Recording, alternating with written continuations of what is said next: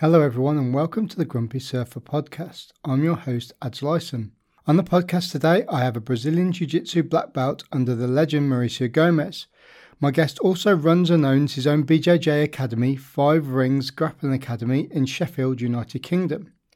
Not only does he excel in BJJ, but is also a neuro-linguistic programming practitioner. Please enjoy my conversation with BJJ black belt and NLP extraordinaire, Paul Cole.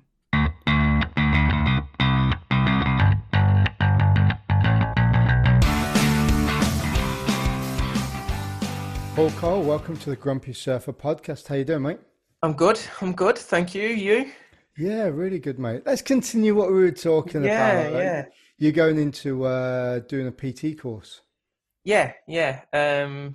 Next week I start a level 3 PT. Yeah. It just a bit of professional development.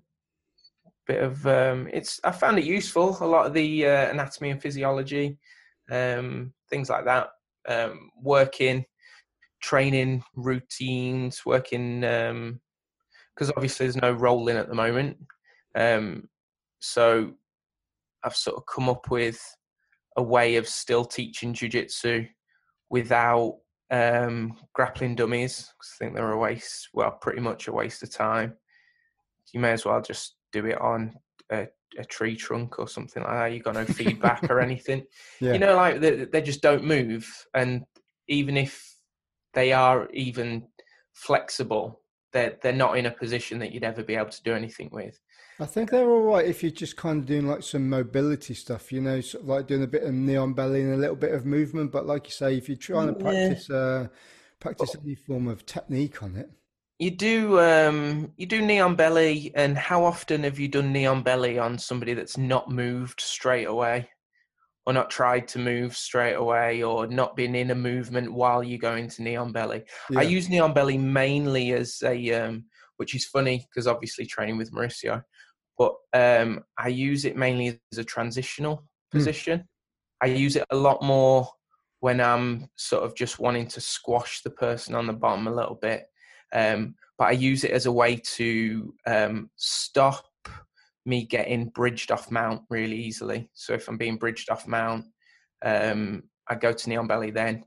And also really just as a transition, if somebody's shrimping a lot in side control, I'll stick the knee on then. So using a grappling dummy, for me personally, I'd be jumping off a position that I've got control of. Yeah, I meant more like just practicing a little bit of footwork, you know. You Yeah. practice like a little bit of open guard passing. That's if you've got legs that can stay up and hold that position. And, you know, it's just a little bit of footwork around an immobile object, really, isn't it? Yeah. I've been using gym balls. Yeah, that's another good one. Yeah. Sport. I've been using them for everything. For balance, like I've been putting little jokes up of standing on them and things like that. But working on different movements, as you say, mobility, pressure. You can really concentrate your pressure on them and feel them. And the beauty of them is the feedback they give.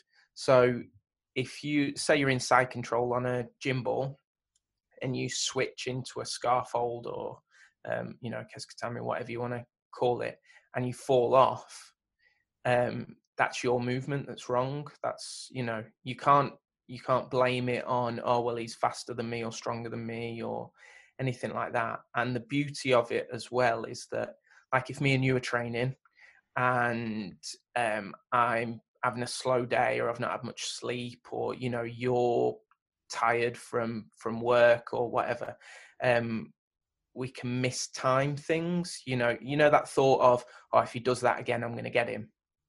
Well, like, you can't do that on a ball because it's got no thought process.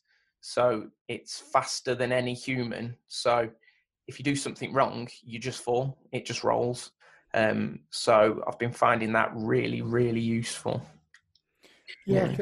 Have you been watching a lot of those videos where guys are like going to the knees, standing up and walking along on them, a little bit of proprioception work and Yeah, just as a joke. So we've got it's crazy. I've got an 11-year-old student who he's got really good judo. He's got good jiu-jitsu. He's strong. He's flexible. He's the sort where like he does work hard, but he doesn't necessarily have to work super hard on stuff. He picks it up well.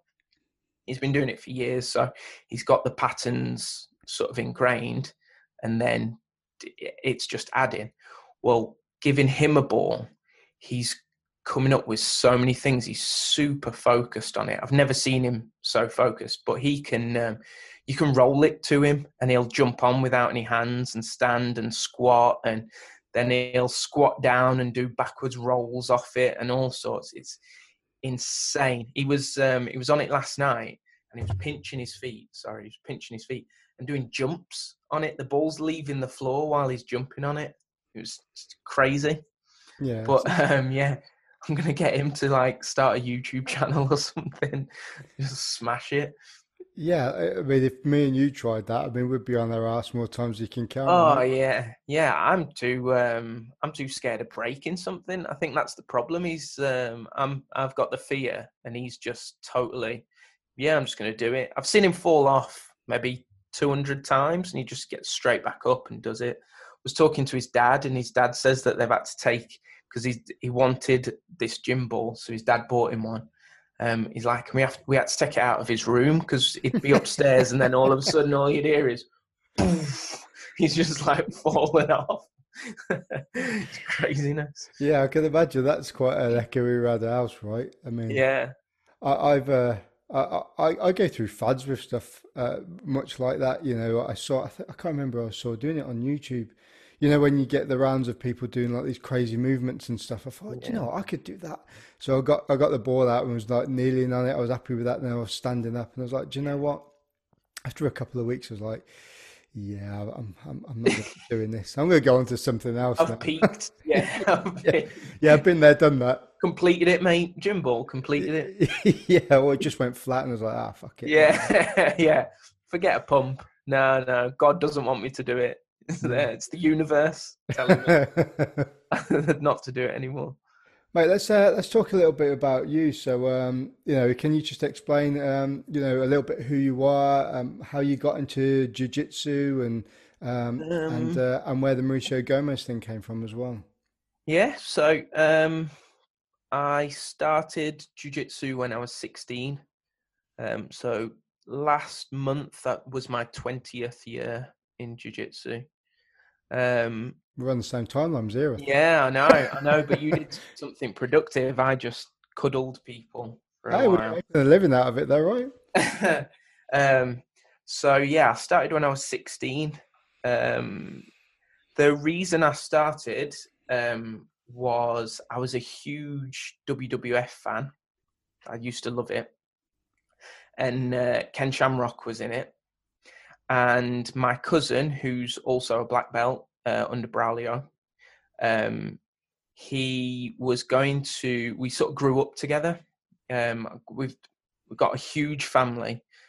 So my dad had 11 brothers and sisters. There was like 11 kids. It's an Irish Catholic family. Nothing good on TV. We sort of joke that my granddad didn't like anything that was on TV, so my nan just got it. But we grew up really close, me and Luke. And we used to have like play fights, and he'd get the better of me, then I'd get the better of him, and he's always been stronger than I was. He's a dwarf. He's like 5'4", 5'3", 5'4".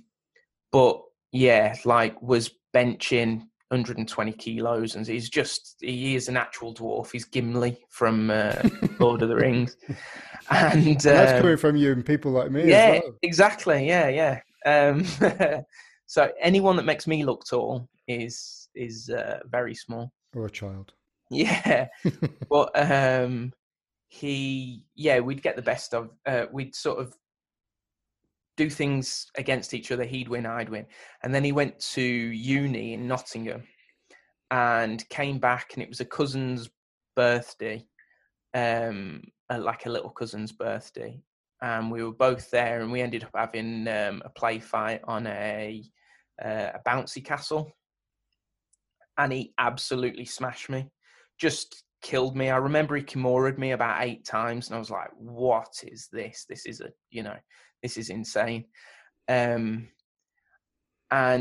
he'd been training with a guy who, again, is also a black belt under Victor now, a guy called Paul Lloyd Davies in Nottingham, who trained Dan Hardy and Mike Bisping back in the day.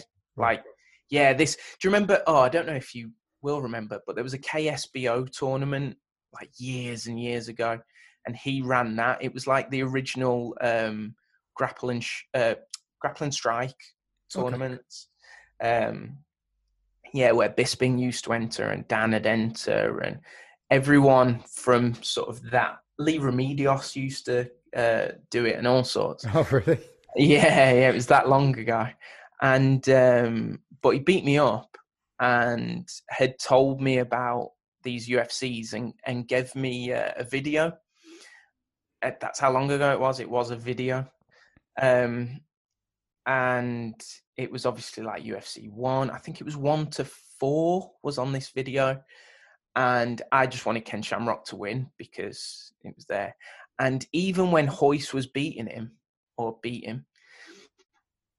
everyone says, oh, I saw the light and this skinny Brazilian. I wasn't bothered about that at all. I was like, what do you mean Shamrock's lost? It didn't do anything for me at all, seeing Royce smash him. So what I did, again, showing my age in jiu-jitsu, after Luke beat me up, I got the yellow pages out and I was looking for anything. So I found some Aikido, there's some karate, which I'd done as a little kid. So I knew that wasn't going to do it. And then Gracie Barra Birmingham was in the yellow pages. So I was like, oh, that guy was Gracie. And I was talking to Luke, and Luke was like, yeah, go there, definitely, go there. So I went and did about 6 months of classes. I was the actual whipping boy. I just got battered by. I was everyone's warm-up role. Yeah. And there was only blue belts at the time, apart from Mauricio. There was Dave, Barry, Rachel, Andy, a guy called Martin Lowe. There was Jag and a couple of other guys. But I was just everyone's warm-up role. And I think Mauricio just took pity on me and also realised that, well, he's taken 6 months of beatings, so he's probably going to stick it out for a bit. So, I got took under the people's wing. But then me and Luke got together again and had a play fight, and I just annihilated him, absolutely battered him. So a lot of people started jiu-jitsu for self-defense or for fitness or for anything. I started it because I got beat up by my cousin and wanted to beat him back. That was literally the reason, and just found a way of being out the house, really. So yeah, just trained as much and as often as I could. Used to get chucked into competitions like that were back to back, like judo Newaza competitions, because there was no jiu-jitsu comps. I remember being told, "Oh, what are you doing this weekend?" And I was like, "Nothing." Okay, be at the gym at 9 o'clock Saturday morning. Bring your gi. And I was like, "Oh, cool. What's happening?" And they were like, "We're just gonna go and train somewhere else." I was like, "Yeah, okay, that's cool." And actually, it was a competition. We took to a competition. They're like, "Right, you're fighting him and him and him, and he's in your category as well." And I was like, "What? These are all guys, you know?" And there was no kids classes even though, I was only 16 anyway, so I'd have probably been in the guys class anyway. But there was some kids ground fighting comps, and it was ground fighting like a traditional jiu-jitsu ground fight and the judo ground fight. And judo rules, you don't learn any submissions until you're 14 anyway. So I was like 16, being chucked in like the 13 to 16 age category. I'd done nothing but submissions and ground fighting. I didn't know any takedowns at all. And being let into a ground fighting competition with kids that had maybe been doing it for a little bit of time. Was that the time where in judo you could, because now, I mean, I think it's coming back in the submission side of it, but wasn't in judo there was a time period where there was only a certain amount of time which it took somebody? Yeah, it's still it was 30 seconds and then it went down to 20 seconds, and I think it's going back up to 30 seconds. But these were ground fighting competitions. Okay. So this was judo guys that were saying, right, we're just doing Newaza comps, so there will be no starting from standing. You'll be starting from back to back. And I remember, Mauricio, we starting back to back, and what it used to be for the judo guys was they'd spin around, and whoever got scaffold first, Kezukatame, would just win. Because you'd get either a standard Kezukatame or a Kazur Kezukatame, but you'd spin round with your arms out like this. And Mauricio went, don't do that. Just spin onto your back with your legs open. And I was like, okay. So I did that, and everyone landed in triangles because everyone's like this. Yeah. I just triangled everyone, and I was like, oh my God, this is, I'm the king of the world. And then I fought in a judo ground fighting comp against Trevor Birmingham, who's a judo guy, and also he's fought on Polaris and stuff now. He's a black belt under Alex D'Souza, and he'd done a lot of judo groundwork and absolutely battered me.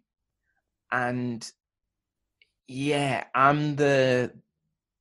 my personality is, if I get beat up or if I can't do something, I have to learn it. I have to do it then.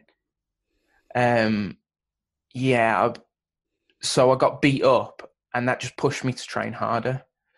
It was the same I had some MMA fights, and I had an amateur match against a guy called Shay Walsh, who went on to be a BAMMA lightweight world champion. And before that, my groundwork, I was a purple belt, and my groundwork had just beaten people. I'd just done all right. And Shay was just having none of it. He was a really good, maybe not really good, but he was definitely better than me at wrestling. And his Thai boxing was much better. And he just leg kicked the absolute life out of me. To the point where I was jumping guard. He was kicking me that hard that I was jumping guard. I didn't know how to check a kick. I didn't know to switch stance. All I knew was how to stand there and take it. And I think he hit me with about 20 leg kicks, my left leg. And I got out of the ring, and because it was a ring, and threw up over a barrier. Literally walked out and just went, threw up everywhere. It took me about 3.5 weeks to get rid of my dead leg. I had this dead leg for so long. And I was like, right, I need to learn Thai boxing. And so I went to Wicker Camp because I was living in Sheffield. Wicker Camp's an amazing Thai boxing place. And they had an obscene amount of champions there. So a guy called Lee Chesters, who was a WMC World Muay Thai champion. I did private lessons with him, and I trained in classes, and my Thai got all right to where I was doing some interclubs and I was doing all right. And then I was like, right, I'm going to get another fight. So I got one about a year later. I got one, and I thought, right, I know how devastating leg kicks are going to be. I'm going to build my game around these leg kicks, and I'm going to take them down. I'm going to, my groundwork and all this. And we came out, I touched gloves. I threw the hardest leg kick I've ever thrown in my life. Ever. I don't think I've ever thrown one harder since, maybe because of this. But I threw it as hard as I could. And I remember throwing it thinking, oh, this feels amazing. And he just checked it, just shin on shin, just looked at it, just kept a proper straight face. And I remember I hit him, and I remember the noise. I went, and then like put my foot down. And I was like, I'm not throwing another one of them. That was awful. So yeah, but because of getting my ass handed to me in jiu-jitsu and in Thai and everything else, I just carried on going. And I'm just I still go and see Mauricio. He still absolutely batters me. I go down to his house and he just beats me up in his, he's got a shed in like a garage. He lives in a really nice house in Bicester in Oxfordshire. Okay. So I go down to his, and he's got like a garage shed type thing, and he beats me up. There's a theme of me getting beat up by older people. Yeah. But he makes me feel like just an absolute beginner. He says things to me as well, which, like, doing it for so long and being really interested in, like, anatomy and physiology and understanding leverage and biomechanics and things like that, and really reading books on these things, really studying as much as I can to feel like I've got a decent grasp. And then he'll just say, yeah, your hips are there. And he'll say it in a way where you're just like, well, of course, I'm stupid. He showed me, something like not even that long ago. And I've been a black belt for almost 8 years. Yeah, 8 years in December. Got it in 2012. And it was only about a year ago that he showed me that I was holding my close guard wrong. Oh, really? Yeah. He's like, well, of course. He was talking about getting guard passed. And he was saying about hip movement and things like this. And he's saying, like, you've got to move your hips this way and your hips have to do this. And I was like, well, I feel like my hip movement's pretty good. Like, I feel like not many people like really just blast through my guard. I get it opened a lot, but I'm like, well, it's because I'm small. So yeah, I'm holding on and this. And I was like, I feel like my hip movement is pretty good. And he just turned around and he went, well, imagine how much better you'll be when you're actually using them properly. And I was like, okay. He just like doesn't, because he got his black belt in 81. So he got his black belt 3 years before I was born. So he says things and I'm just like, yeah, he's right. I just give up on anything that I think I know and just do what he tells me to do. Now. Do you find as you've gone through since you started jiu-jitsu, and obviously you're an 8-year black belt now, and as you're going through, there's people that you start training with, but obviously they start dropping off. The old cliche, once you get to a blue belt, only 90% of people carry on or whatever. Yeah. But as you're going along, you start picking these little bits up, but you think that you're catching up to people that are in front of you. Yeah. So, even though you're a black belt, and Mauricio's a coral belt, you're kind of like, wow, he was in my instructor, but I've been training. Let's see if I can train a little bit more than he can per week and see if we can catch up. Mm-hmm. But he obviously sees such subtle little things in movements and, like you were saying, biomechanics that you wouldn't necessarily see because he's got the experience behind it. And I find that too. I think, I get to a point where I'm rolling with like brown belts and my coach down here, Kenny Baker, and I think, yeah, I'm going to be able to do this. But he then does something so subtle, and you're like, fuck, Yeah. what's going on? And then before you know it, you're on your back and you fucking tapping, man. You're like, That Jesus Christ. invisible stuff, isn't it? It's that stuff that isn't seen. Yeah. Kenny's extremely good as well. Kenny's a very, very, very good black belt. He's very good at jiu-jitsu. For a big guy, he's super mobile. Like it's almost like his flow is really, really good. Mm-hmm. And well, I mean, it's not like I'm talking like I'm his coach. Yeah. No. But I don't think he's saying anything that isn't absolutely fair. Yeah, Kenny's really good. The thing with Mauricio is the best way I can explain it is he's so the best way I can explain it to you maybe is he's always got the higher ground.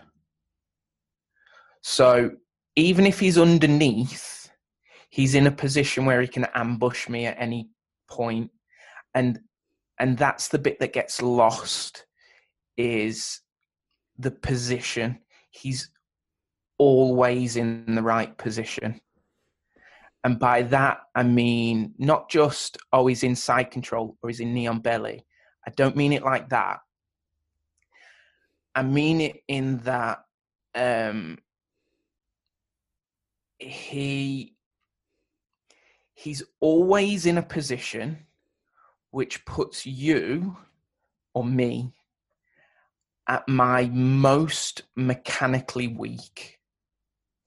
So you can sort of think of that as if I'm underneath or if I'm on top of side control or half guard, controlling your posture is super important, whether it be turning your jaw or like pulling your head to the side or twisting your hips a certain way or anything like that, anything that misaligns your spine.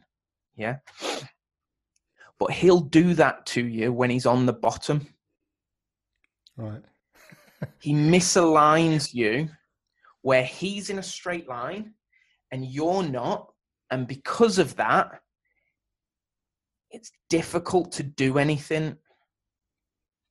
So as well, he's got this guard pass that he uses, which goes against all conventional wisdom. So everyone is told the norm is if you're inside somebody's guard, you have one arm, you have both arms in or both arms out. You never, ever, ever go one arm in, one arm out, ever. Well, I've watched him pass amazing people's guard with one arm in and one arm out. Doing it in such a way that makes perfect sense. And then he puts his shoulder in a place as he's passing that you think, so Kenny will do this as well. And it's something that I strive for. And this is the invisible stuff that I'm talking about, is that you can watch Kenny roll with somebody, or you can be rolling with him and he'll have his shoulder or his pressure or his knee, his forearm, his elbow, something somewhere that to you, you're like, this feels different. This is different to the purple belt over there. And the purple belt over there will say, oh yeah, I saw he just had his shoulder in your jaw. And you're like, no, that wasn't it. It wasn't that I could move my head or I could do, that wasn't where the pressure was, or that's not where the focus was. Mauricio has that. He does he's got a different mindset as well. So all of his jiu-jitsu is based upon the old school self-defense jiu-jitsu. All of his jiu-jitsu is based upon that. The position first, the safety mindset, and things. The stuff that Rickson's posting up about a lot, saying Royler as well, and you should learn the self-defense and the self-defense. Well, Mauricio always, I've had him at my school loads of times, obviously, and I go down for privates with him. And anytime I get a private with him, we always, at least for half of it, will go over self-defense, because it's that teaches the leverage, and it's that everything else is built upon. That's the foundation of everything. Everything in jiu-jitsu is built around that. And part of the reason is all jiu-jitsu is movement. It's just moves that we give funny sounding names to a lot of it. But so when people ask me how to get better, when students say, oh, how can I get better? The answer always is you've got to learn to move your body in certain ways, in different ways.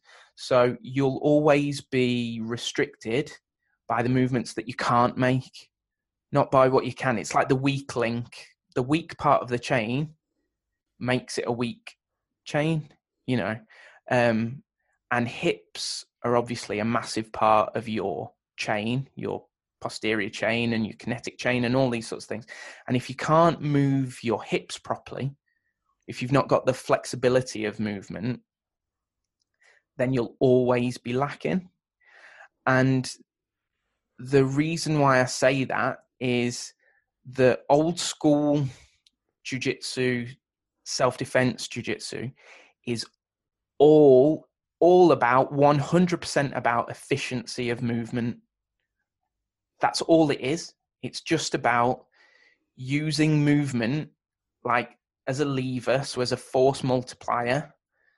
So the little guy can beat the big guy, and not necessarily in berimbolos or anything apart from like Musamichi is showing that, and Kayatera used to, and the Mendez brothers and stuff like that show that, well, yeah, the little guy can beat the big guy, but more so in the I'm a little guy but can pick you up because of the efficiency of leverage and movement.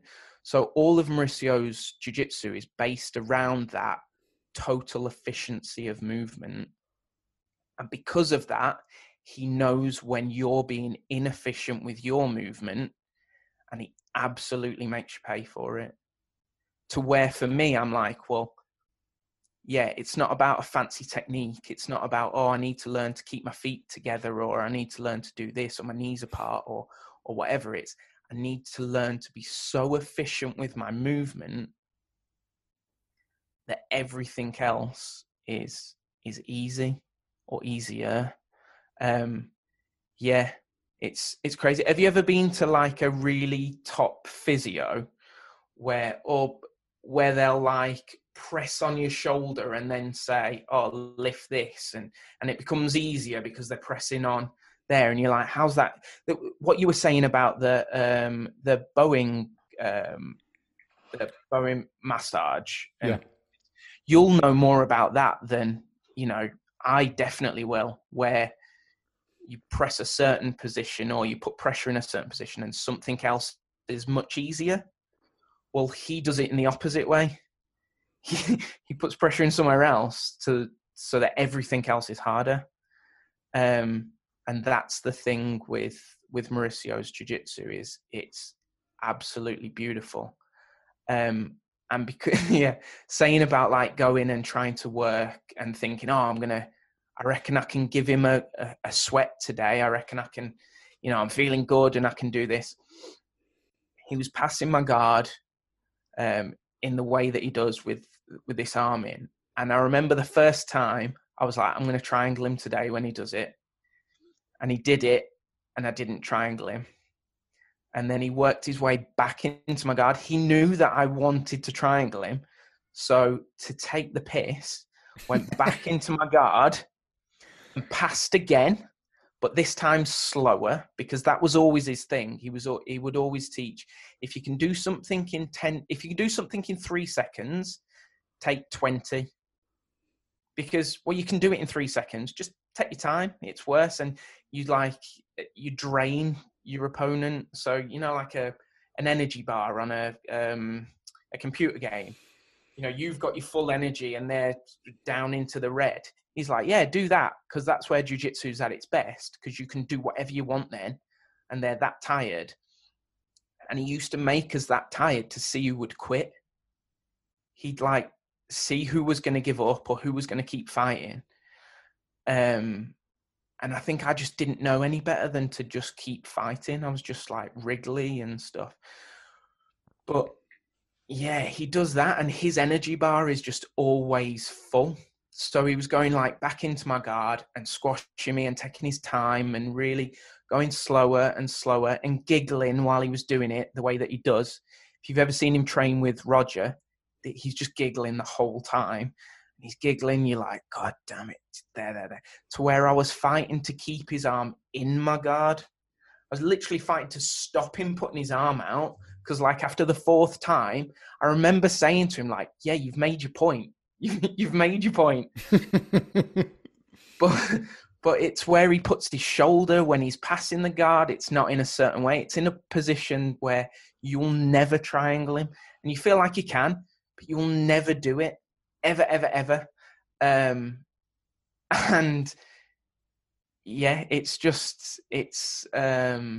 that hidden pressure, isn't it? So what you were saying about where you think, where everyone's watching, or if you're an outsider looking, you think, well, that's where the pressure is there, but it's not. It's it's almost like if he's got an arm around your neck and you've got that shoulder pressure going through you, you would think that his weight would be on the side that his other arm is.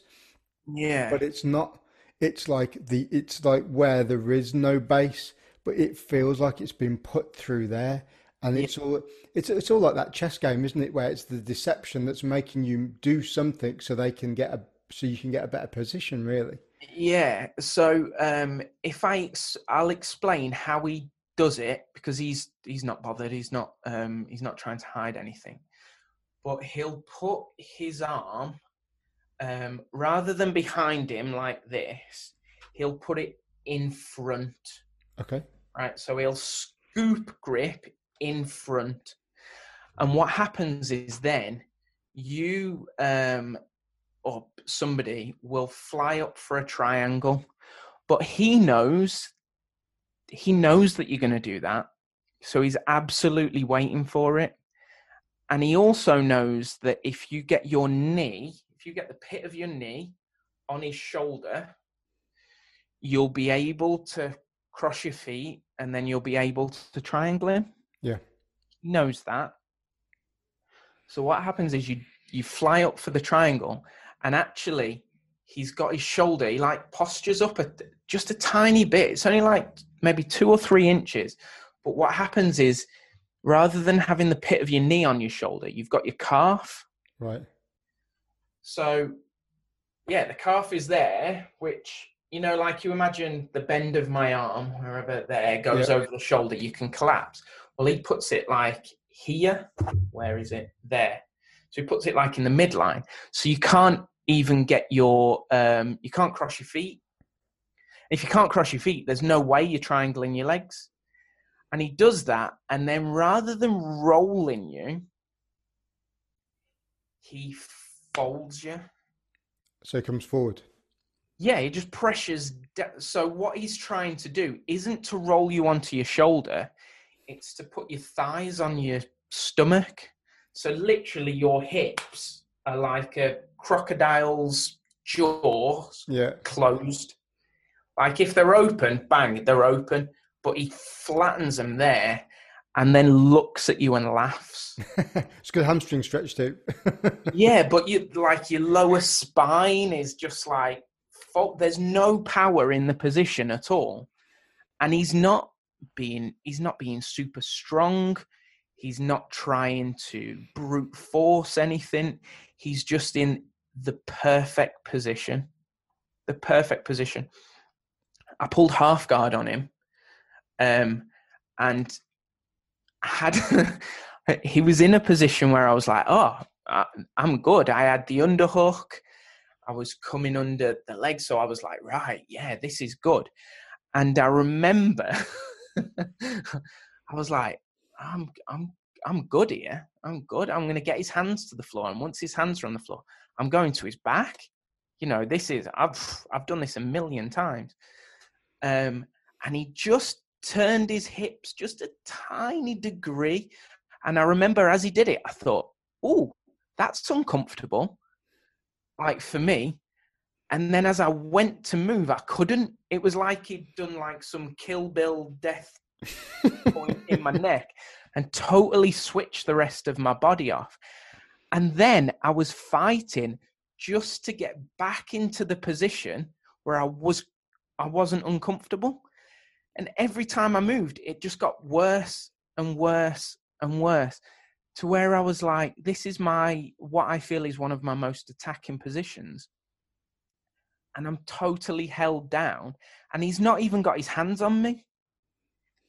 He's literally just using the position. And I'm like diving it. You know, like where, say you've got a real heavy deadlift. Yeah. Maybe you've got, if you're deadlifting properly, then any movement you make, the first movement you make should bring the bar off the floor. But you see people like jerk first. They're like, and then lift it. Well, imagine going super heavy, heavier than you can lift, doing that jerk, going, and it just not budging an inch. That was what it was like. I was like, and him just laughing. And he's told me before, he's like, yeah, you need to know. It's great that that you carried on training, and that, you know, you just don't know when to quit fighting and things. But he's like, you need to, if it's not worked the third time, it's not working. And that was the thing. I'm like, no, it's going to work. It's going to work this time.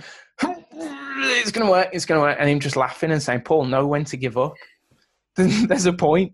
Know when to give up. Do you know, listen to you talk like this, it's, and I don't mean this in a derogatory manner, but it's almost like, you know, when you listen to white belts talking about like absolutely. their coaches and you like that. Yeah. You're like, and you talking about Marisa, and you're like, you know, absolutely, you know, a high level black belt as well. You're like, fuck, man. Like he, as I say, he told me recently that I wasn't holding my guard properly. He was like, why do you let, and this was the thing, why do you let your feet open so easy? And I was like, well, I don't. They're just, people put pressure in, and I've only got short legs. I go. And this is another thing. He's seen every type of body, like big, small, fat, thin, wiry, flexible, you know, inflexible, all these sorts of things. He's seen everything. So when he turns around and he says, why are you letting your feet open? I have to question, well, am I letting my feet open? Or am I just in a pattern where somebody puts pressure there, I open them and I go to an open guard or a half guard, or, you know, depending on who I'm with. And when I said, well, I don't realize I'm doing it, you know, what am I doing wrong? And he's just like, well, you're not holding your guard properly. And I was like, I don't know what you mean. And has Kenny ever done it? Like Victor used to do this to me a lot as well. And this is like the hidden stuff is you go in the guard and they say, oh, posture. And everyone talks, all the top guys talk about posture when you're on top. But posture when you're on the bottom is just as important. And my posture was wrong in my guard. So me being on the bottom of guard, me being in my closed guard, my posture was wrong, which sounds crazy. when you get the proper posture in a close guard, have you ever been with Kenny where you just can't budge him in close guard? You try and stand up and it feels like he's 300 kilos. Well, he's about 120 kilos anyway, so. Okay. But, Well, okay, but yeah, let's it make doubles it. 400 then. Yeah, half a ton. Let's go for that. Yeah, where you just can't even put a foot up. You can't even put one foot up. Never mind stand. And standing is the best. Being on your feet is the best way to pass guard because it's faster than being on your knees. And you can put more pressure in, and you've got, gravity helping you more and things like that. But yeah, he was like, well, your posture's wrong. And so I was in close guard. And you can imagine, say, we're facing each other and I've got my close guard on you. But my lower spine, my lumbar spine, my pelvis, I had where am I going? I had a pelvic tilt. Yep. So my lower back was tilted so that my feet were closed and like that. And I must have spent 15 years having close guard like that.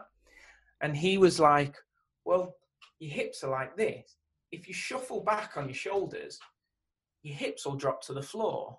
And what happens then is essentially you're in a squat position, but on the floor. Yeah. So you walk away on your shoulders a little bit and your whole back from the top of your head, your whole spine is flat to the floor. Well, that's strong. You've got alignment. You've got a strong spine. You're aligned. You're strong. And then you can just relax with your feet because you're in a strong position.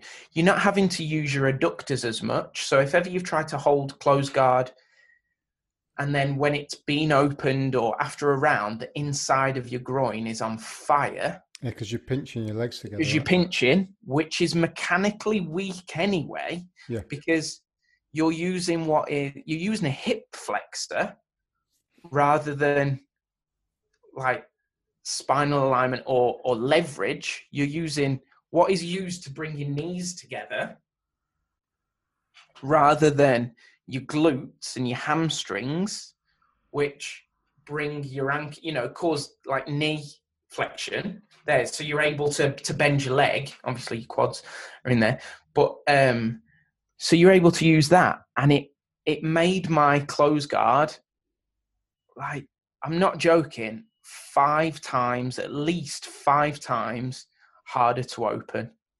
To where now, if I want to rest, if I'm like, I pull close guard and I shuffle on my shoulders and my lower back is to the floor.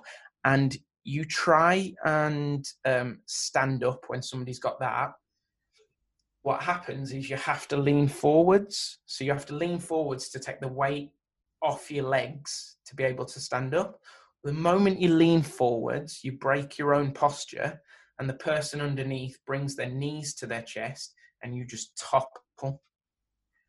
And this was something that was revolutionary. I was like, I've been doing it wrong. You're making me want to just go and grab someone off the street out there and go, like, honestly, do it. And make sure you got your face mask on and you've washed your hands to happy birthday and stuff like that. And my visor. Yeah, of course. I might just go full chemical, biological. Yeah, well, you're all right. You've got the kit. Yeah, it doesn't work though. But yeah, so he does that. And last time I was sparring with him, he was in guard and he was doing this, and now I'm fully aware of it, so I know that he's doing it. And it took me about 6 or 7 attempts to get to a position where I could stand. I did stand. I managed to open his guard. And this is how naive I am. I opened his guard and in my head, I was like, I've got him. And what did he do? Put his feet on my hips. He didn't get didn't get a collar grip, didn't get my sleeve, didn't get anything. Put his feet on my hips, launched me across the room, and stood up. And I was like, that's not fair. It's like, what do you mean? And this is what I mean about like the self-defense bit. He's like, no, you're not passing my guard. So like a donkey kick then. So his hips there, yeah. bends them. If you helicopter armbar somebody, uh-huh. So you've got your feet on the hips and you hold onto their sleeves, or you've got the collar or something. He basically did that. He put his feet in my hips, drew me on so that my feet were off the floor, and just hoofed me across the room. Didn't kick me, threw me across the room to where I landed about 4 foot away on my feet. But by the time I'd landed, he'd already stood up. And I was like, well, what do I do now? What can I do? Back to takedowns. Literally, yeah, well, I'm not taking him down. So I pull guard, which is a bad idea. So he just squashes me. And this is the thing. It's always I thought I had you there. I thought, and he's, no. And he just like, he's just amazing. He's amazing. He's absolutely. Do you find his explanations of things as well? So, for instance, he's talking about one arm in, one out, one arm out, passing, or your guard is wrong. The way that he explains it, do you find? I'm kind of digressing here because I'm going to use Kenny as an example, because I've had a few coaches before, and forgive me if they're listening to this, but sometimes I just, you don't really click with what they're saying. But then you have other guys that are like Kenny, for instance, because, we have a really good rapport. Mm-hmm. And when he explains something, it really sort of like sinks in with me. And I find that because, I can, I understand more that the way that he's saying, like, my correlation with his explanation sits with me better. I learn better doing that. Mm-hmm. And I can imagine Mauricio's kind of like that with you as well, because he's obviously had lots of experience with coaching and teaching over the years in lots of different countries, and he's obviously molded his coaching and teaching technique to a point where he can alter it for different people's personalities. Yeah. There's 2 ways that he teaches. One is in the self-defense and stuff like that. There is a right way and there is a wrong way. And he's very much, no, your hand should be here. No, your foot needs to be here. No, you have to have your hip at this angle. So it's very much yes or no, right or wrong. And he's strict. That's wrong. This is right. Do it right. The other way, so in the roll-in, because everyone's different, what Mauricio does with me at least, which works amazingly, is that he sparks curiosity. He doesn't tell me what to do, and he rarely tells me what not to do, but he sparks my curiosity in wanting to do it correctly or efficiently or anything like that.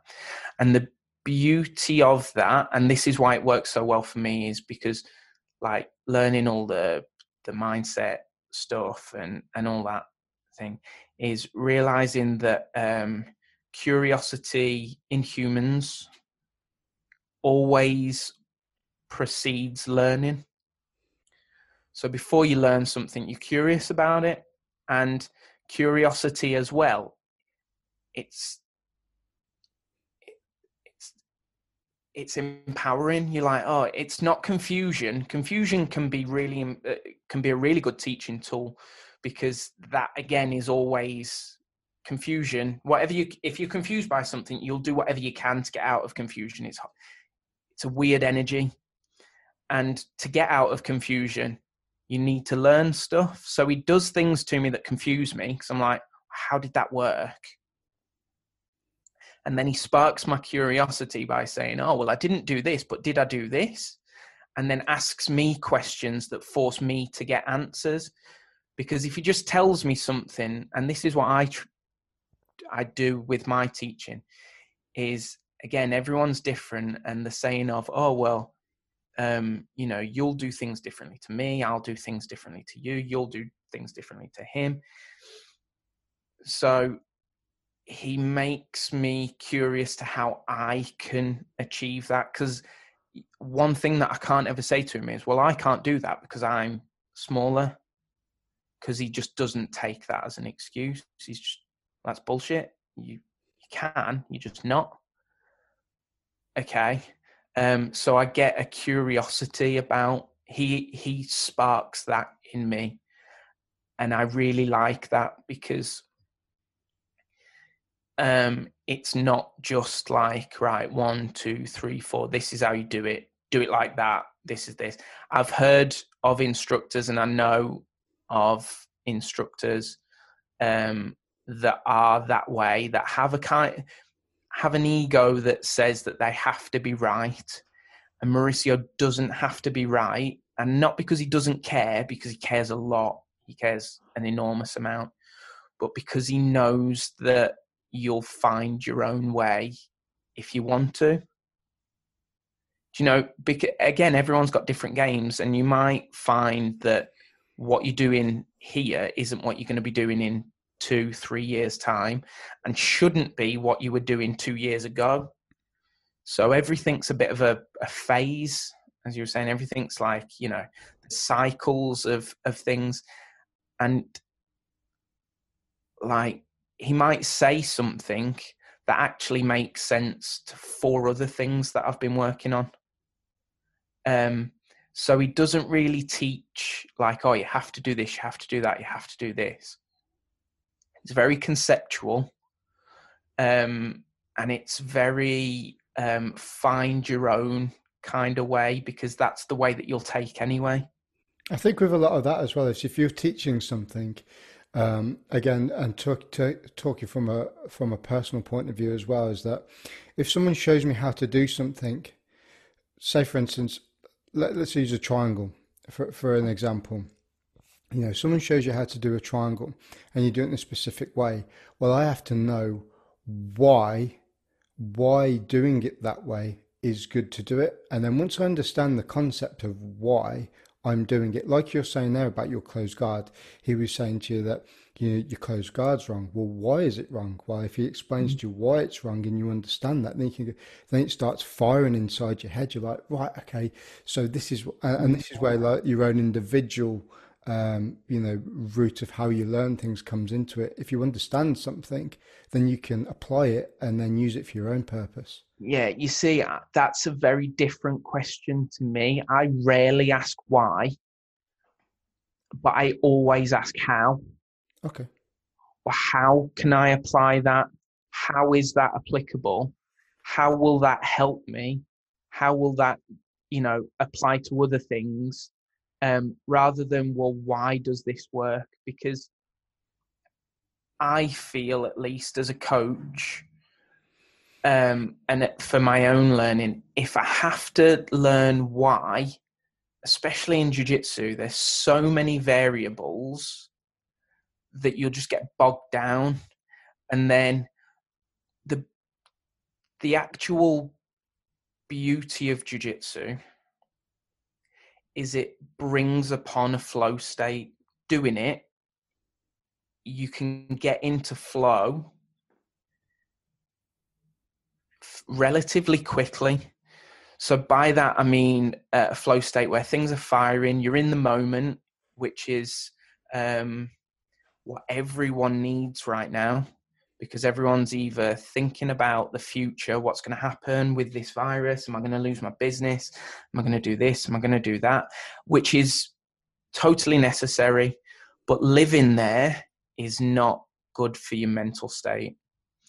Or they're in the past and, oh, well, I shouldn't have done this, and oh, I needed to do that, and oh, blah, and depressed. Everyone drops down and they're like, oh, they're.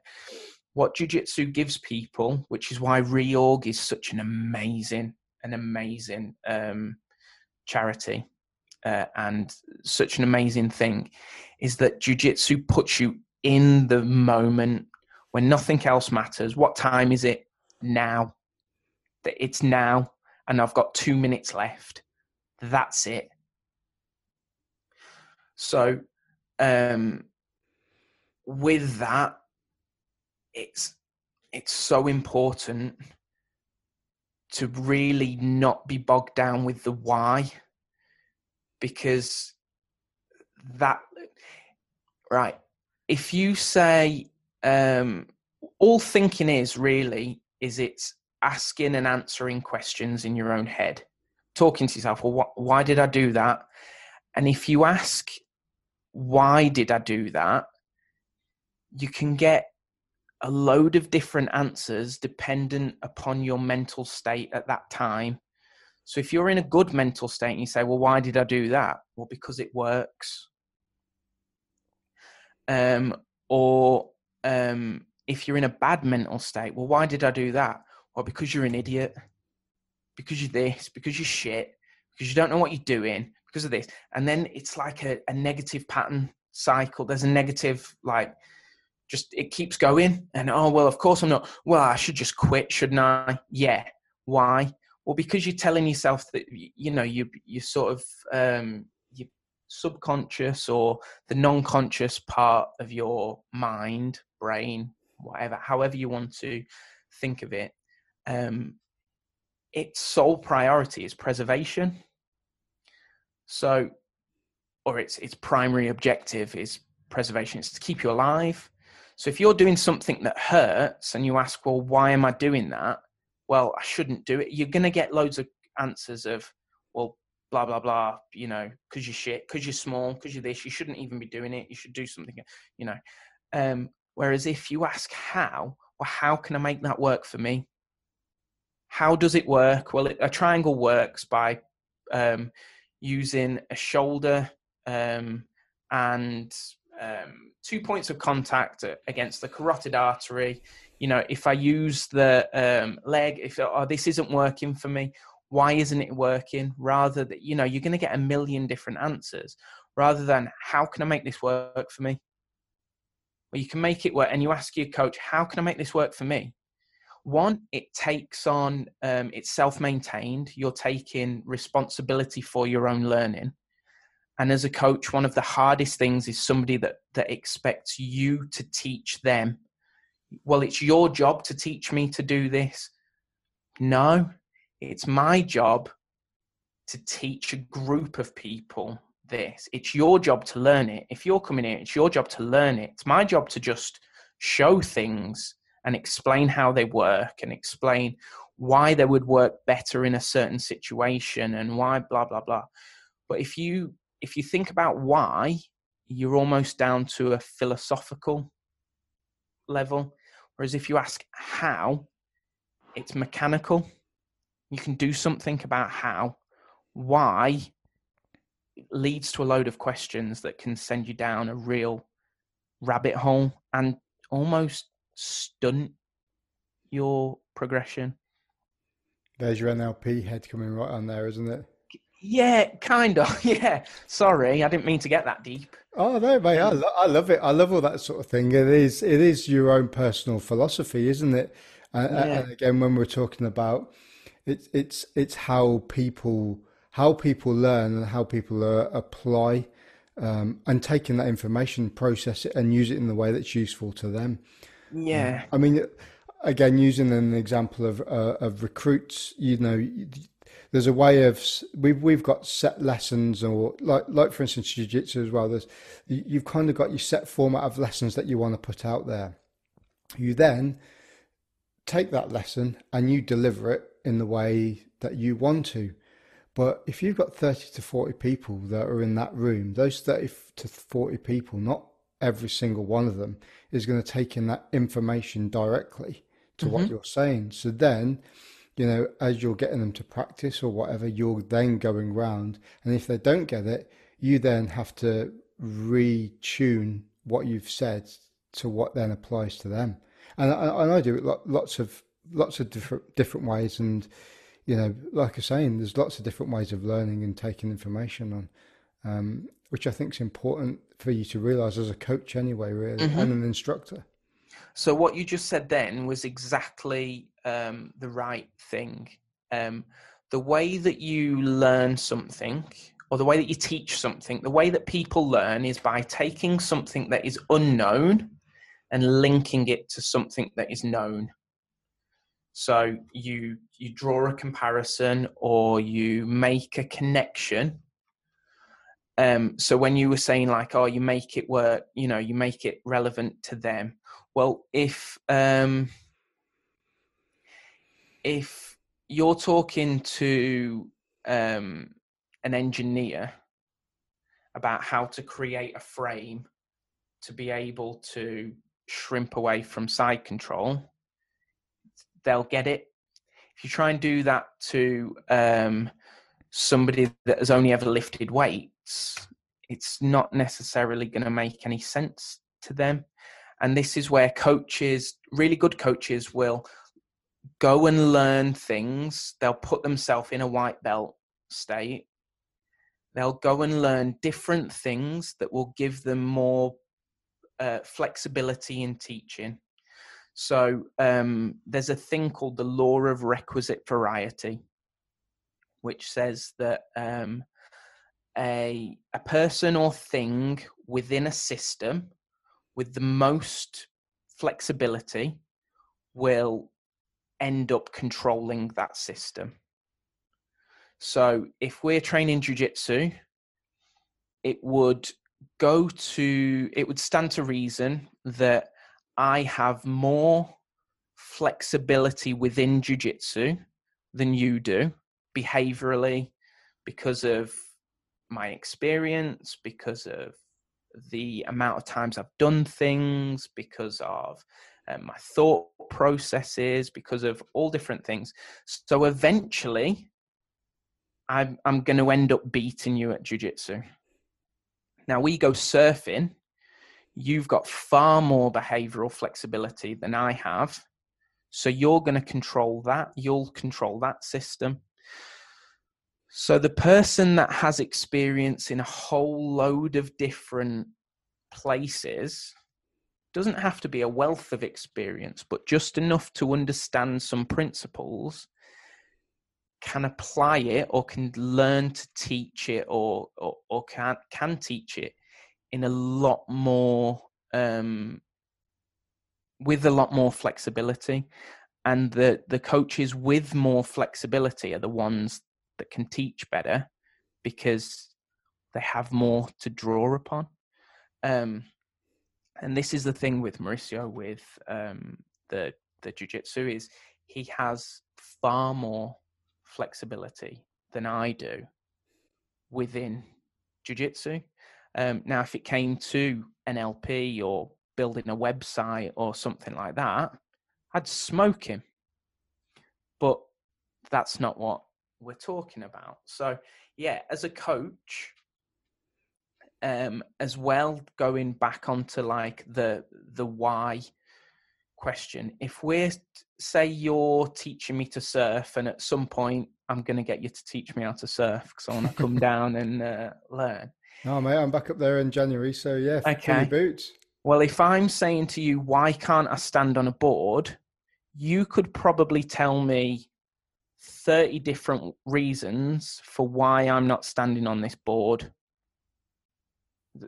And maybe 30 is a really low number. There might be thousands. I don't know. But if I'm asking you why can't I do it? Then you almost have to try to find that for me. But if I say to you, how do I stand on this board? You can give me some clear instructions, really easy to follow, clear, that I can self-maintain, because I can follow, 5-6 steps to, at the end of the session, be able to stand on a board. Do you not think the how and why question, though, sometimes is the same question anyway? So if you ask me the question, how or why, how can I stand on the board better? Or how can I stand up? Or why aren't I standing up? And then, like for me, if you're asking me that question, Mm-hmm. like you're saying, there might be 30 different answers. But what I would do is I would give you one or two things to work on, and the same question would be answered with the You're giving same me answer. instructions. You're giving me instructions on how to do it when I've asked why. But the answer that I'm going to give you would answer both questions. So, for instance, if you ask me why aren't I standing up, well, I would probably say is because your gravity, your center of gravity is too high, Mm-hmm. and your feet are in the wrong position. So try this. So, Okay. so that's why. Well, that's how. Okay, how? Why am I doing it? Okay, well, you're stood up too upright, so you need to bring your center of gravity down. You Mm-hmm. need to bring your feet back. Try putting your feet here. Okay. So the answer to that question would be the kind of the same. So there's no right or wrong answer to this. I'm just No, no, it's a it's a bit of a minefield, isn't it? The way that you can answer these. It's like so open questions as well, isn't it? well, yeah. Well, again, a question. If let's say, and this is going to bring about a lot of motivation. So why almost brings about motivational questions, and that I don't mean motivational as in yeah, go and get it, but I mean, well, why do you want to do it? What's your motivation for doing it? Why can't I stand on a board? Well, why do you want to? Well, I want to because I want to look cool in front of my girlfriend. If I do that, she's going to give me some later. Oh, okay. Well, now we know why. We'll figure out how. It's Photoshop. That's where it's at. Yeah, exactly. Yeah. I mean, I reckon that's the abs on your backdrop. I reckon that's photoshopped. You Nah, can't- that's a caricature. Is it? No. Shit, I'm gonna have to do him after this. Then I feel bad about myself. But yeah, again, so mechanically, if because it is movement, it's based around hows jiu-jitsu. Yeah. So asking why do I want to squat and how do I squat are two very different questions. And if I ask how do I squat and you say, well, you want to do it because this, that's like, well, no, I didn't ask why I want to squat. I asked how to sort of squat. So you saying, like, have you ever heard of Tony Robbins? Yes. Yes. Okay. So have you ever listened to any Tony Robbins or read his stuff? Okay. A little bit. Little. Okay. So he talks about there's steps to mastery. There's unconscious incompetence. So you don't know what you don't know. There's conscious incompetence, which is you do know what you don't know. There's conscious competence, which is you sort of know what you know and that's about it.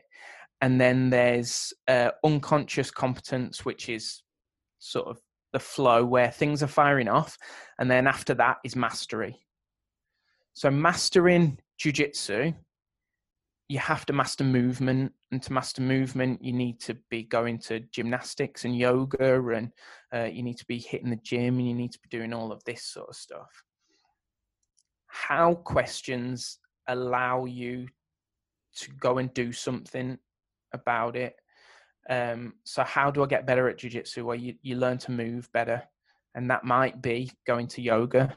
That might be to make your jiu-jitsu better. Might have nothing to do with jiu-jitsu. It might be about something else, another movement that you need to master or get or whatever. Whereas the whys lead me to be like, well, how do I get light in this room? And this is the thing from Robbins. How do I get light in this room? Well, you flick the switch. Whereas if I say, well, why does electricity work? Why does it work like that? Well, now I can go and study it, but I can study it in the light. So what I teach is the hows, and then people can go and figure out the whys by themselves. I can give a bit of guidance on it. rather than, because I can say, well, go and speak to this guy, or watch this person, or go and talk to this person, or whatever. But when people ask me why, I'm always like, well, I don't know why. I sort of put it back. Well, why does this work for him and not for me? I don't know. I can tell you how he's making it work, and then you can adjust to do that. But if it's not working like that, you need to answer why. And if it's, well, I can't get my hips up, well, I can't help with that really, unless I'm saying, well, this is how I would get my hips up. This is how I've seen thousands of people before get their hips up. But if your hips aren't working like that, you might need to go to yoga. You might need to go to a physio. You might need to go, but the why is on you. That's not on me. The how is on me. I'm here to show you how, and why is so that you can look cool and, pull the hot girls. The Which how is jiu-jitsu all the time. There's loads of hot chicks everywhere. Exactly. Why do you want to do jiu-jitsu? Well, what I want to do is do this in every photo. Yeah. Everyone loves a shaka. Anytime anyone pulls a camera out, I want to do this. Shaka. Yeah, the awkward one. But that's why I want to do jiu-jitsu. How to do jiu-jitsu? Well, you just put your thumb out and your little finger out. But yeah, and I think that's why we're going back to like the Mauricio thing, is he peaks, he sort of shows me how, and then allows me to go off and freak out on the why as much as I want to. And you're right in the why will bring about concepts and the underlying principles, and that's why it works across the board. But if he says, say he's teaching a hip throw or a choke defense, like a standing choke defense or something, he's very much the how. 1, 2, 3. Because the why is always so that you don't get beat up, so that you don't get hurt, so that you don't get this. It's got nothing to do with jiu-jitsu, really. It's got more to do with your own motivations. Does that make sense, or have I spoke a load of shit? No, it's good. Do you know what? It's like, this is why I kind of wanted to talk to you, because you put something that in practicality, not simple, but the simple aspect of jiu-jitsu, like you get shown something and then you're doing it practically. You're putting the mental philosophy behind it too, and that's why. I mean, when we first met moons and moons ago, I think it must have been like 2000. Where is it now? Must be 2015 maybe, when you came up to 40 Commando. Oh, look at that! Yeah. And I've spoke about this before. I say this a lot on this podcast. I've spoke about this before, but it's true. About you did a little half-hour, was it half-hour brief on the NLP stuff about competing, about whether you're nervous or excited. Yeah. And that has stuck with me for till now, really. Okay. Because every time I train, because everywhere I've gone, I've set up a matted area, and I teach jiu-jitsu, whether I was a white belt, blue belt, purple belt now. I've always, because I'm interested in it, and again, it's improving my instructional prowess too. Of course. But every time I do that, and I train people to go to do competitions, whether it's the Royal Marines comps or the inter-services or anything else, IBJJF and all the different competitions, we talk about mindset a little bit, and that always sticks with me. Even though, it was literally like 45 minutes of your time with a whiteboard talking about it. And again, this is the reason why I wanted to talk to you on the podcast, because I knew you'd put the mental side and the mental aspects into it too, which people probably think about, but like you're saying, they probably think about it but don't do it. Does that make sense? Yeah. Well, all NLP is, so it's is neuro-linguistic programming.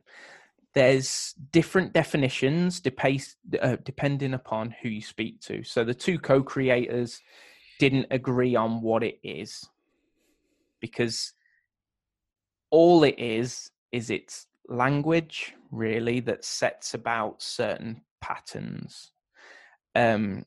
So the way that jiu-jitsu is just movement,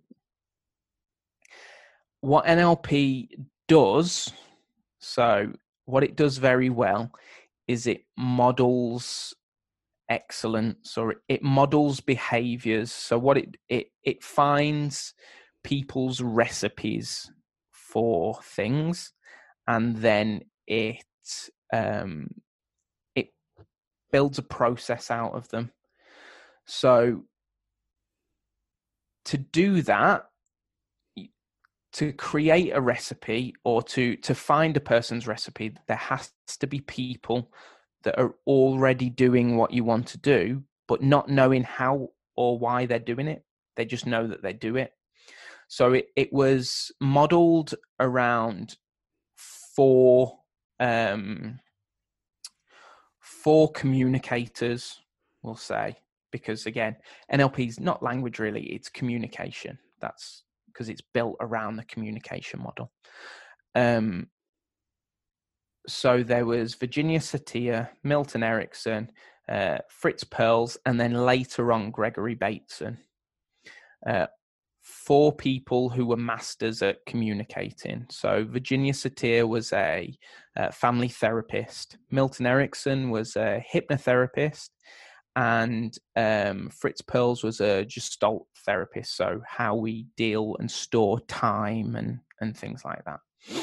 All were getting amazing results within their therapies, but all had very, very different methodologies. Virginia Satir was very precise with her language, with the words she used at the times that she used them, and her sentence structure and things like that. Milton Erickson was very ambiguous as a hypnotherapist and a psychotherapist. He was very ambiguous because he would put people into trance, or he would induce trance. People go there themselves, but he would offer suggestion. So the beauty of suggestion is that, and this is where hypnosis gets away with it's ethical, is I offer suggestion, you chose whether to take it or not. There.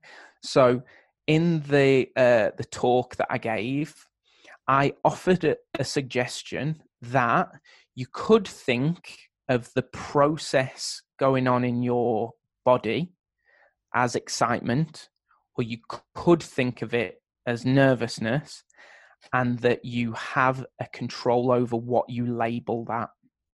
That was a suggestion I offered, and you chose to take that.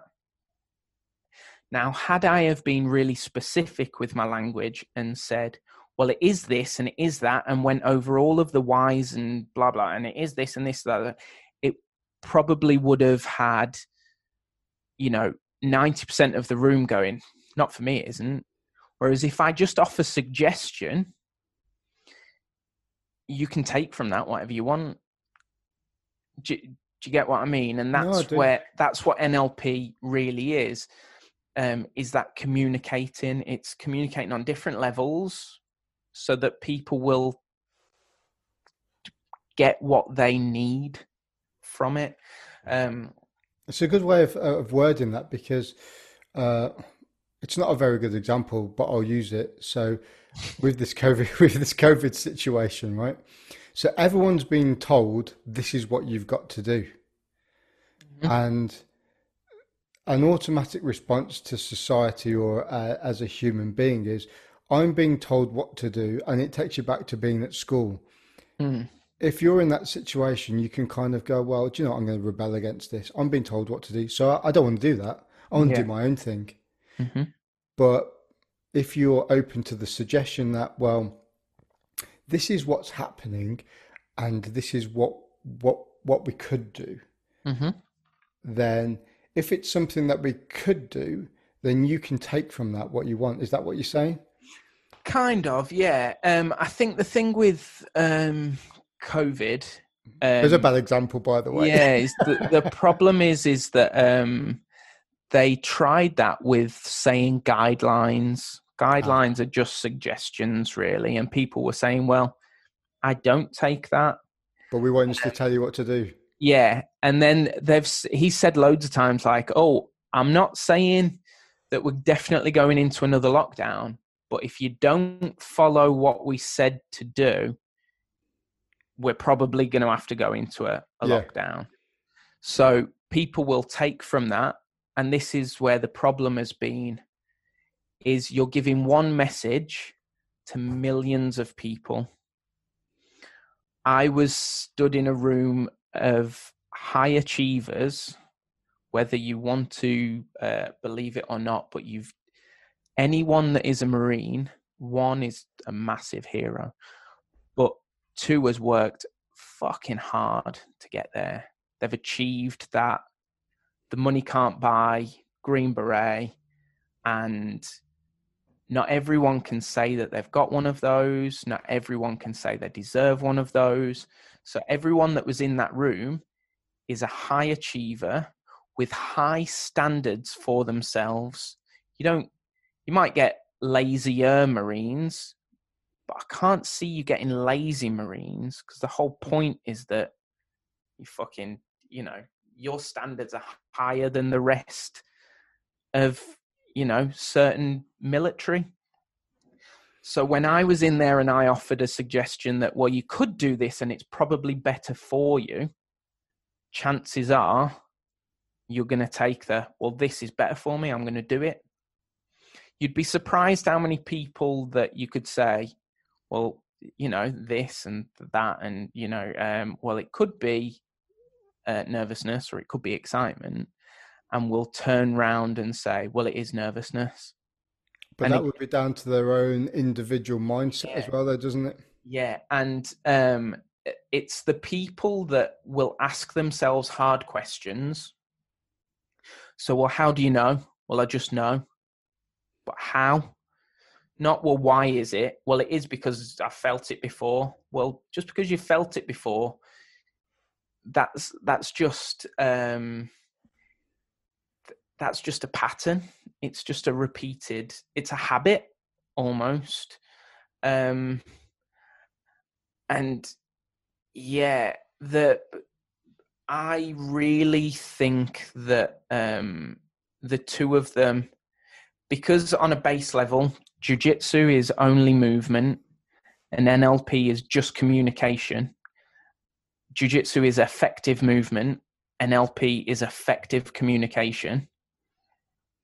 Now, there's ethical questions of, but people do it in sales and people do it in this and people do it in that. And there are totally unethical people that do NLP.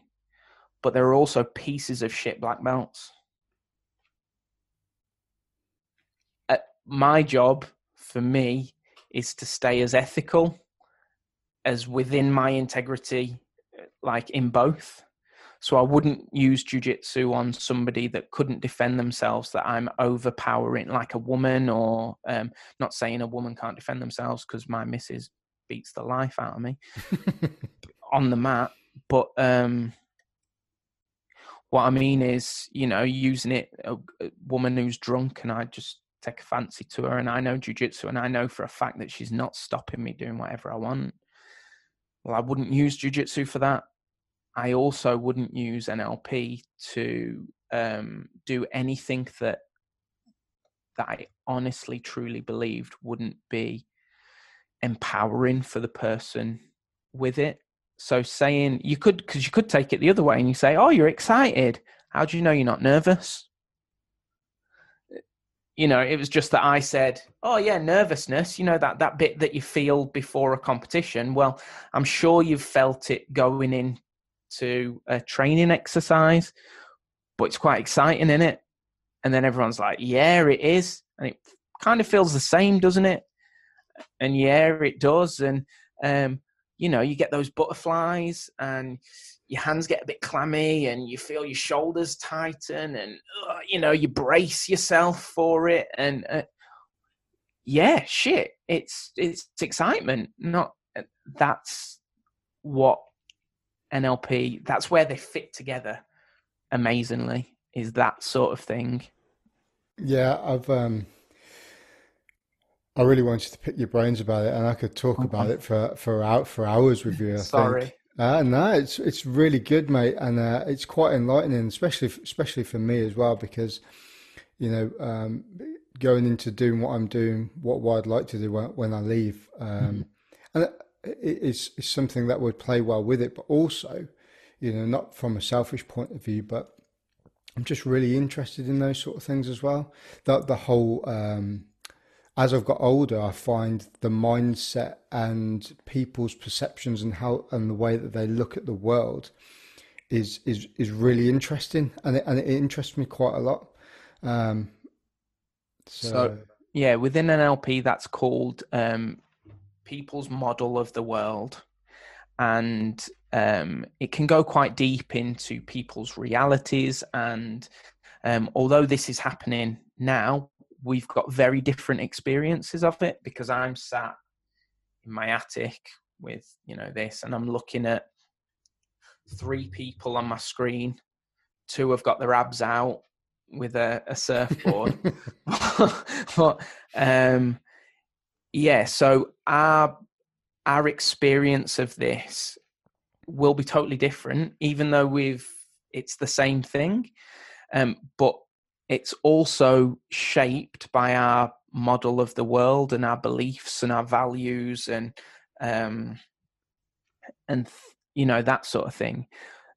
And when you go into like change work, therapy and things like that, there's a pillar that you don't have to, and this is a thing of rapport. It's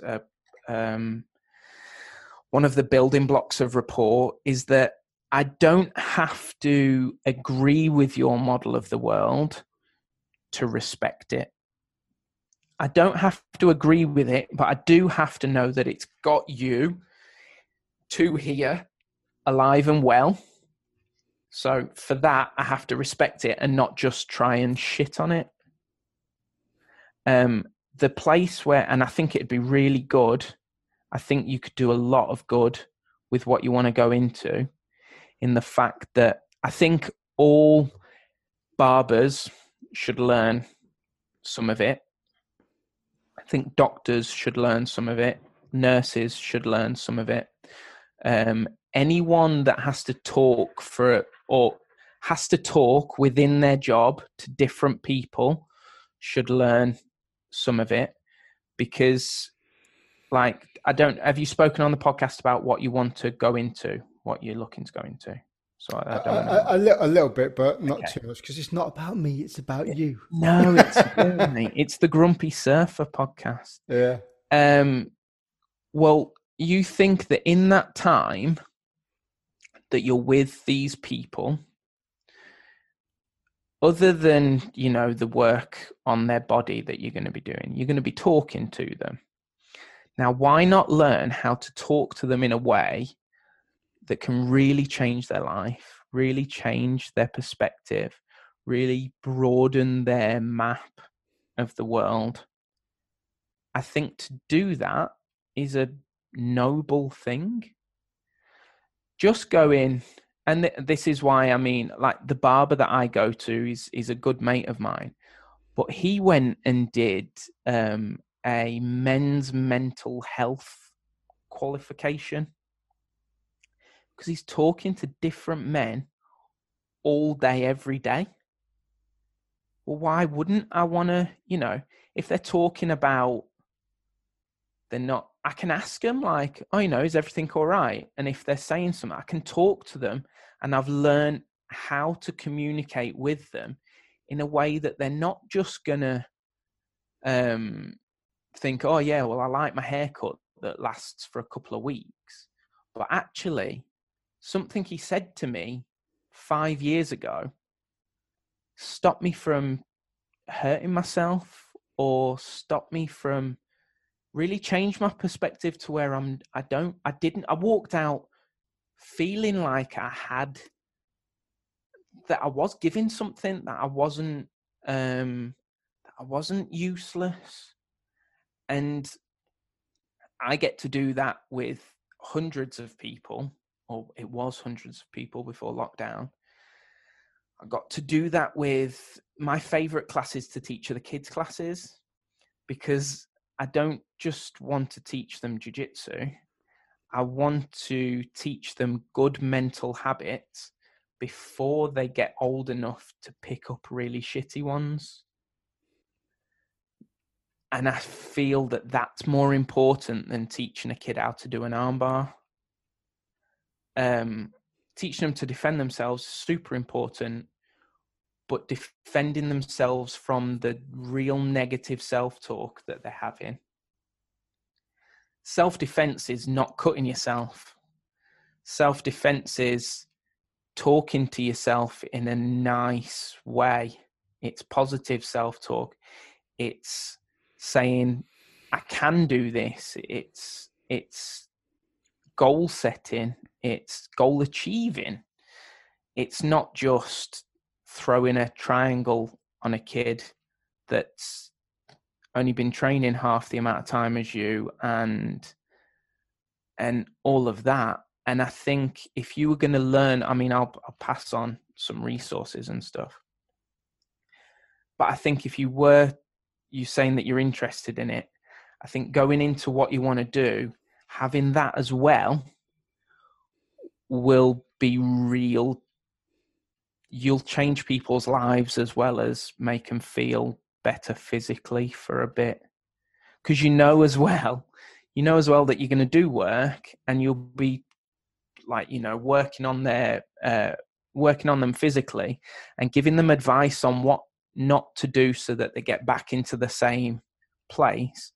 But you also know that the majority of those people will just do that anyway. Yeah.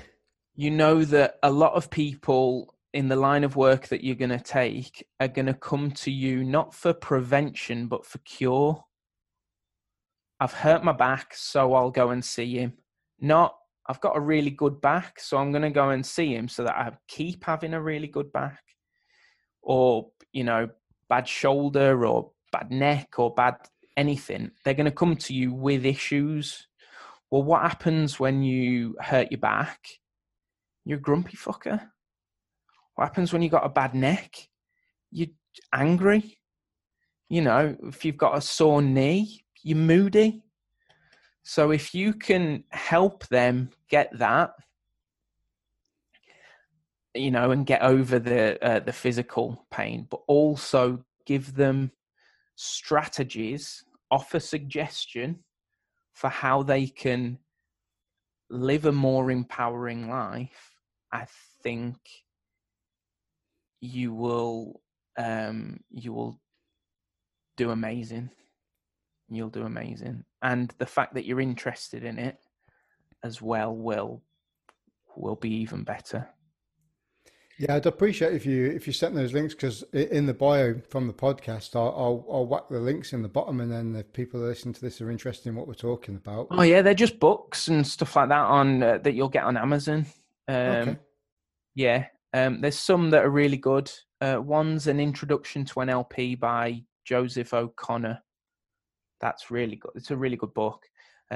Just things like that. There's some podcasts that you can listen to. The thing with the two creators is they went off on very different paths. They had a massive falling out, and one's quite funny, but he's a bit out there. And the other one is Richard Bandler, who's the one who's a bit out there, is a bit of a psycho, but he's a genius. He reminds me of, he's a real high achiever that I think he's got some sort of Asperger's or something where something's, it's just like, well, yeah, of course, you just do this. And everyone else well, it's black or white. Well, there's grey areas. No, there isn't. It's either black or white. And sometimes they find a niche where they just excel. And that was what he had. And then there's John Grinder, that's a bit more spiritually side. So going either way, you'll miss out on the other half. I like Bandler because I think he's funny, but I also take what he says with a massive pinch of salt. He said that he was in hospital and he had like a problem with his pancreas, and they were saying, oh, we might have to take it out, or a transplant or something like that. And he went, oh, it's okay, I'll just grow another one. Well, yeah. And everyone's like, what are you talking about? And he turns around and he says, I've done it before, I can do it again. Well, yeah, technically you have done it before, but you weren't like, that wasn't like any sort of thing that you did. Yeah. You just did it. And he's like, no, if I did it once, I can do it again. So, yeah, he's a bit out there with it, but he does say some things where you're like, fucking hell, that's genius. Yeah. Mate, if you can send me those links, that'd be perfect. And like I said, I will do. I'll whack them on the feed. Mate, we'll wrap it up there. Yes. Dude, absolutely love talking to you. I could talk to you for hours if I'm perfectly honest. And I'll come down and we'll surf, and I'll have to bring Maya because otherwise she won't be happy. Yeah, mate, do it. And we'll hook up and maybe do another one of these with loads of kids running around screaming. Definitely. That'd be awesome. Paul kids. Cole, thanks for coming on Grumpy Surfer podcast. No, thank you for having me. Cheers, buddy. Appreciate it, mate. And that's it. If you're enjoying the podcast, please like, share and subscribe on your podcast provider, and also follow the Grumpy Surfer on Instagram. Thanks for listening.